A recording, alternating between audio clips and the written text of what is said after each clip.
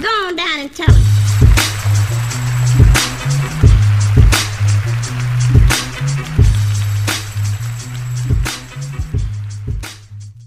And they get shit going. And some of the most talented artists that I've come across have zero hustle. Zero hustle, huh? It's kind of fitting considering I'm still trying to self-motivate myself here to keep this thing going. I gotta get to hustling before an opportunity passes me by. On today's episode, I'm speaking with Landon, also known as the MC Tombstone the Dead Man. Landon wears many, and I mean many hats. The cap he wore this go round was educator and motivator. See, we had this conversation a little more than a month ago, and I remember how I felt. Like, this is that one that jumps my engine.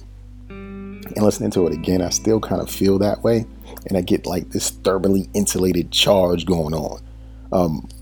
That being said, you can check for Landon on his YouTube channel under the handle Rational Warrior, and his website ReaperLegion.com. And again, that's ReaperLegion.com. With this episode, you should go ahead and do yourself a favor. Take notes.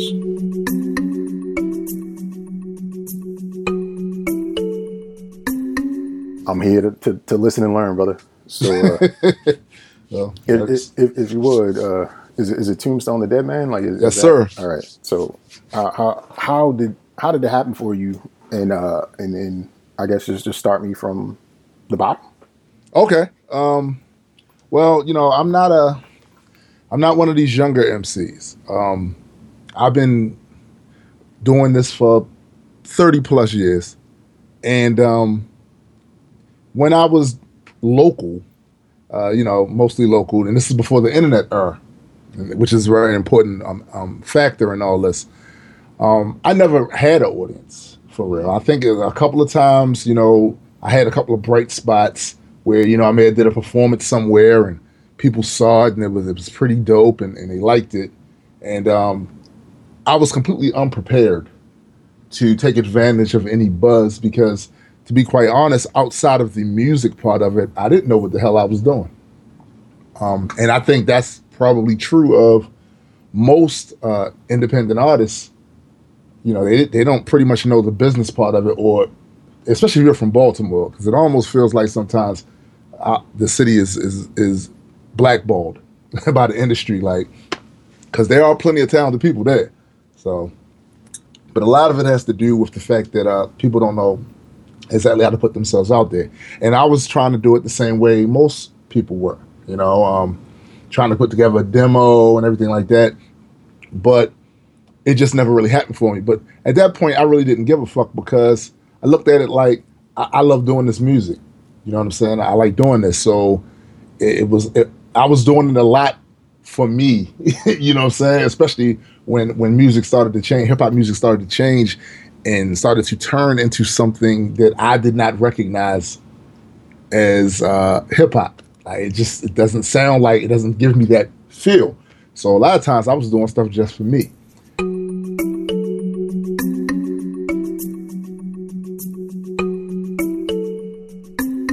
The type of music that you do, if you categorize that, or if you gave it a title as far as under the hip hop umbrella, what would you, or what is it called? I would refer to it as boom bap, and I would even go so far as I consider what I do true school. It's old school, but it's true school. It's a reliance upon lyrics, content, actually saying something. I rarely follow any trends, especially the new trends that come on. That's just not me.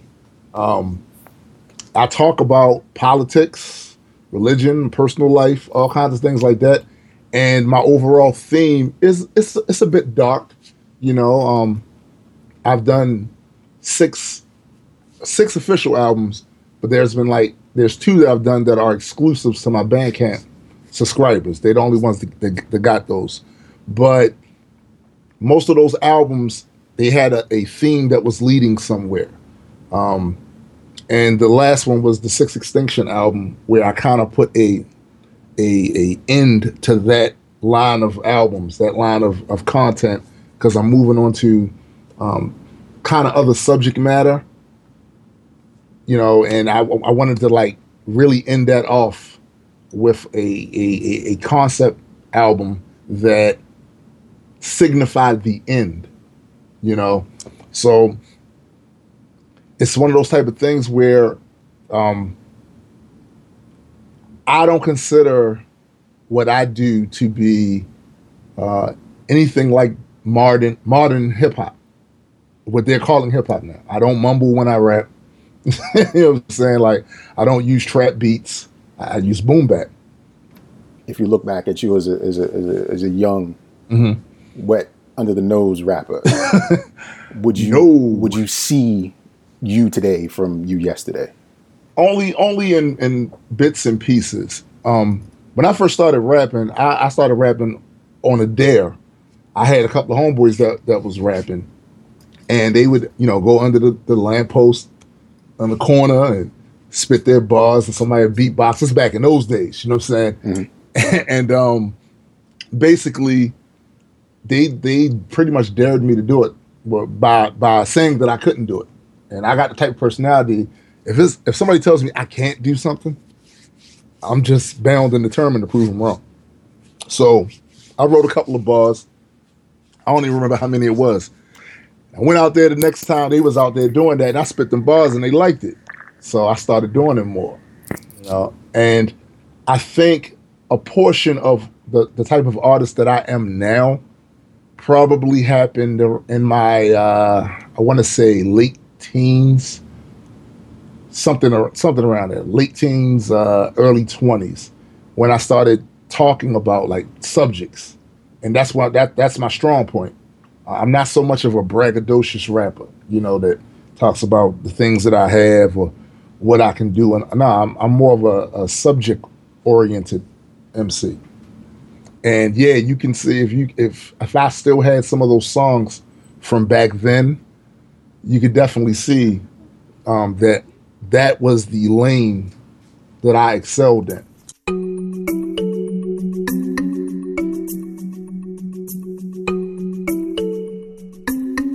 So I started messing around with YouTube around 2007.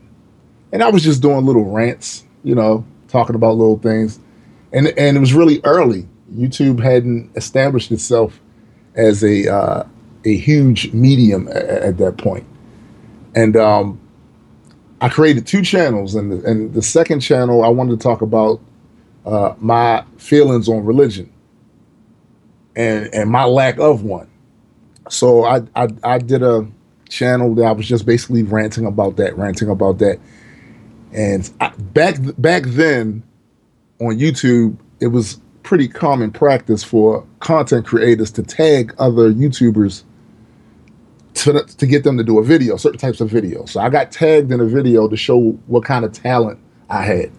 So I said, well, fuck it, I'm going to put a rap up here. So I put a rap up there, and the rap was basically about my feelings on religion, since that was the theme of that channel.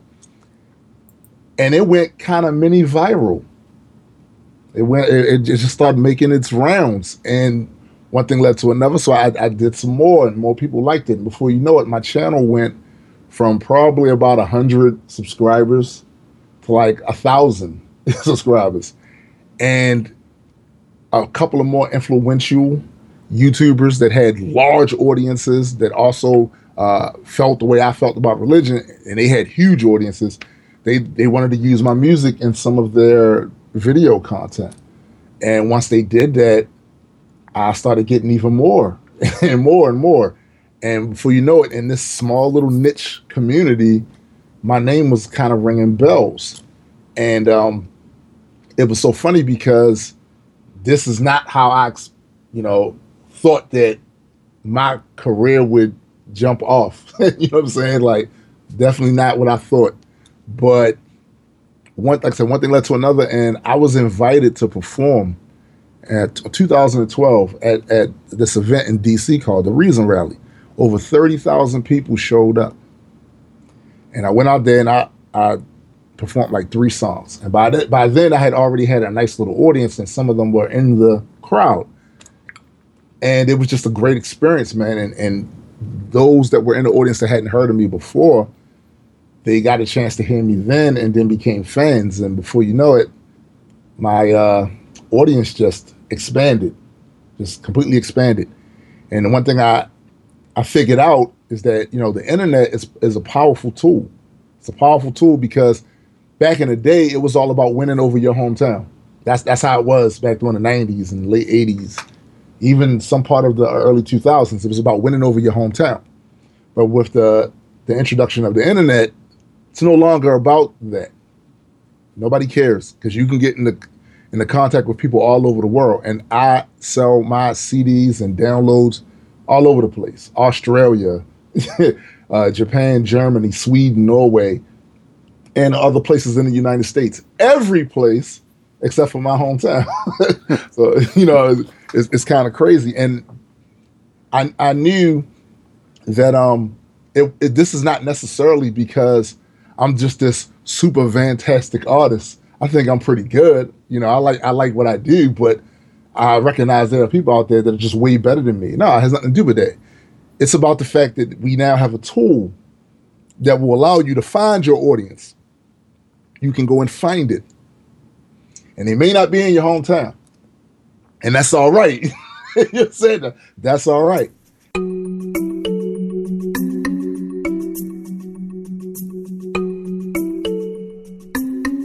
I want you to kind of like, if you don't mind, like if you kind of give the gift to the listeners, like absolutely. This is a blueprint for how you can support yourself as an independent artist. Absolutely. I started monetizing. I wrote a song called Beyond Reason, and that song Beyond Reason was used on a video that got over 100,000 views.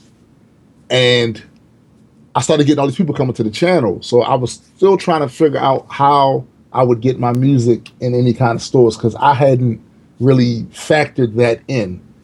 And there was a website called Reverb Nation. Reverb Nation is probably the worst place for you to try to sell your music, but I didn't know that shit back then. I didn't know that. So I started an account, uploaded that song, and I charged $1 for it. Because that song had gotten popular in that little niche audience, I basically went and did a video on my channel talking about, you know, if you want to get the song, got it right here on this website here. You can go and only cost $1. And them jokers start buying it, man. Like they went to my Reverb Nation account and just started purchasing. The reason why I say it's the worst, and for any artists out there that's considering, do not use them for that. They take a nice chunk. And on top of that, you only get a payout once you reach a certain amount. Now, I don't know if they changed that now, but yeah, that fucking sucks. And that song appeared on my first album, Rise of the Infidel, and that was in 2012, and people are still buying that album.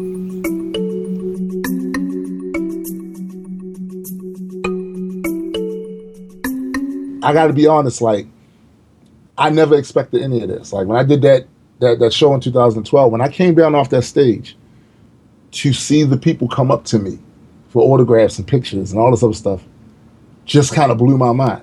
You know what I'm saying? Like, it wasn't something I expected because, listen, I'm from Baltimore, man. Like, you don't get that kind of love usually from your hometown, and these are people that flew into DC, you know, from all other places to come to this event, and to get that kind of response was dope. It definitely was. And since then, I've performed quite a few places in Texas and Seattle. The last one was in Temple Hills, Maryland, where we threw a show. Me and a collection of artists came together and did a crowdfunding to be able to get the funds together to throw the show. And it was awesome, man. People flew out. We even made an entire event over because a lot of my fans, most of my fans are really into science of the geek variety. And we connected the entire event around a trip to the Smithsonian. So earlier that day before the actual performance that night, we had the fans early in the morning, meet us. We all went to Smithsonian together, explored it, looked at all the good, cool stuff there. And then later on that evening, we went back to the venue and we did our performance. And it's so crazy because this lady, man, had to be at least in her early 40s, white lady. Mm-hmm. We're setting the tables up, my wife and my kids are setting the table up. And she comes over to me and was like, your tombstone. I said, yeah, how you doing? She flew to come and see me perform at this little venue. So as we're sitting there talking, she's telling me all about her life experience and how the music that I put out affected her, and how just us throwing this sort of event for people like her, what meant everything. And she broke down and cried in my arms in the middle of the venue. Like, I don't know of any other artistic profession where stuff like that happens. You know what I'm saying? Like, it definitely changed a lot of stuff. And you know me, my ego, of course, was like through the clouds because my kids was there to see that. Right. See, they don't see Dad as the cool dude. I'm not the cool dude, but this is the first time they got to see me perform and be there where I was performing, and it forever changed the way they viewed me.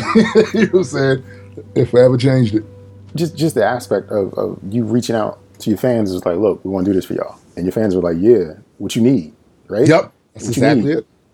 And then they still came. Yeah. They gave you what you needed.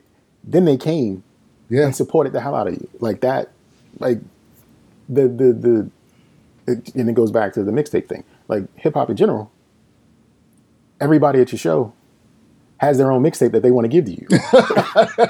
It's so true, man. That's the truth. But you tapped into an audience that just was like, nah, I want you to give us more of you. I have a question for you, the listeners. How's your shorthand? Do people still do that anymore? Well, anyway, at the beginning, I suggested that you take notes. And this next segment is where you should start to jot things down. Look at Del Negro giving gifts. If you think it's just about the music, you're not going to be as successful as you could be. It's about creating a community around your content, because back in the day, you know, artists could stay above the fans a bit. You know what I mean? Like the only time you would really see them is at a show, and you're lucky if they even notice that you're there, or maybe they got some guest appearance in some sitcom, or maybe they're on some late night show. That's how people saw. But now with social media, it's Twitter, it's Facebook, it's YouTube, it's Instagram. They can literally reach out and touch, metaphorically, reach out and touch the people that they admire for whatever talent that they have. And as a result of that, if all you have is music, the only time you're relevant is when you drop some music. So I expanded my brand to include other things that I like. Like I like comic books, I like video games, I like science, you know? So by me doing, you know, little videos, I do little science videos and stuff like that. By me doing all of this stuff and just giving them this content, I'm giving them content all year long. And when I drop an album, which is usually on Halloween, that's the day I pick for me dropping an album. I drop an album and put a price tag on it. They have no problem going in and getting it, because I give them content all year long. You know what I mean? Mm-hmm. And it's one of those things where, you know, it's real easy nowadays for you to get lost in the shuffle. There are millions and millions of people out there producing some sort of content to grab people's attention. So my goal was to at least have it so that at some point during the course of the week or the day or whatever, their thoughts are turned to me for whatever reason. I just dropped a new video. Oh, I just put another little 16 bar, whatever up. Oh, I created this this imagery that matched my persona with Photoshop, and I put it out there. Oh, I'm talking about the new comic book movie that just came on. They want to engage in that conversation. Oh, I'm posting some video game footage from a game I'm playing. You see what I'm saying? Like, giving them ways for them to think about me at some point during the course of their day or their week or whatever, so that I'm not an afterthought. Then I would attempt to drop a project and with a price tag on it, and they go, oh yeah, I remember him. I don't want that. I wanted it to be like an event in this little community that I created. I wanted it to be an event. So when Tombstone drops an album, they go out and get it. And I can honestly say I have never had a problem since I had an audience being able to do pre-orders and all of that. I haven't paid for one. I haven't paid a dime of my own money for the manufacturing of my CDs, except for the first time. That's it. Because if you thought it was all about the music, then you thought wrong. And if you think this is the end of the episode, then you are absolutely right. However, I'm pretty certain you will hear more of our continued discussion in the immediate future. You can find Tombstone's music on iTunes, Bandcamp, Google Play, and Amazon. The title of his latest release prior to Halloween 2016 is The Sixth Extinction. After Hallows Eve, there could be a new release on those virtual store shelves. In the interim, you could do me a favor though. You can tap the hearts on SoundCloud, subscribe via iTunes, and share the By Chance podcast with all of your friends, your coworkers, and relatives, and everyone you love, because I'm pretty sure they love this show just as much as you do. And before I go, just remember, in life, the only safe thing you can take is a chance. See you all next episode.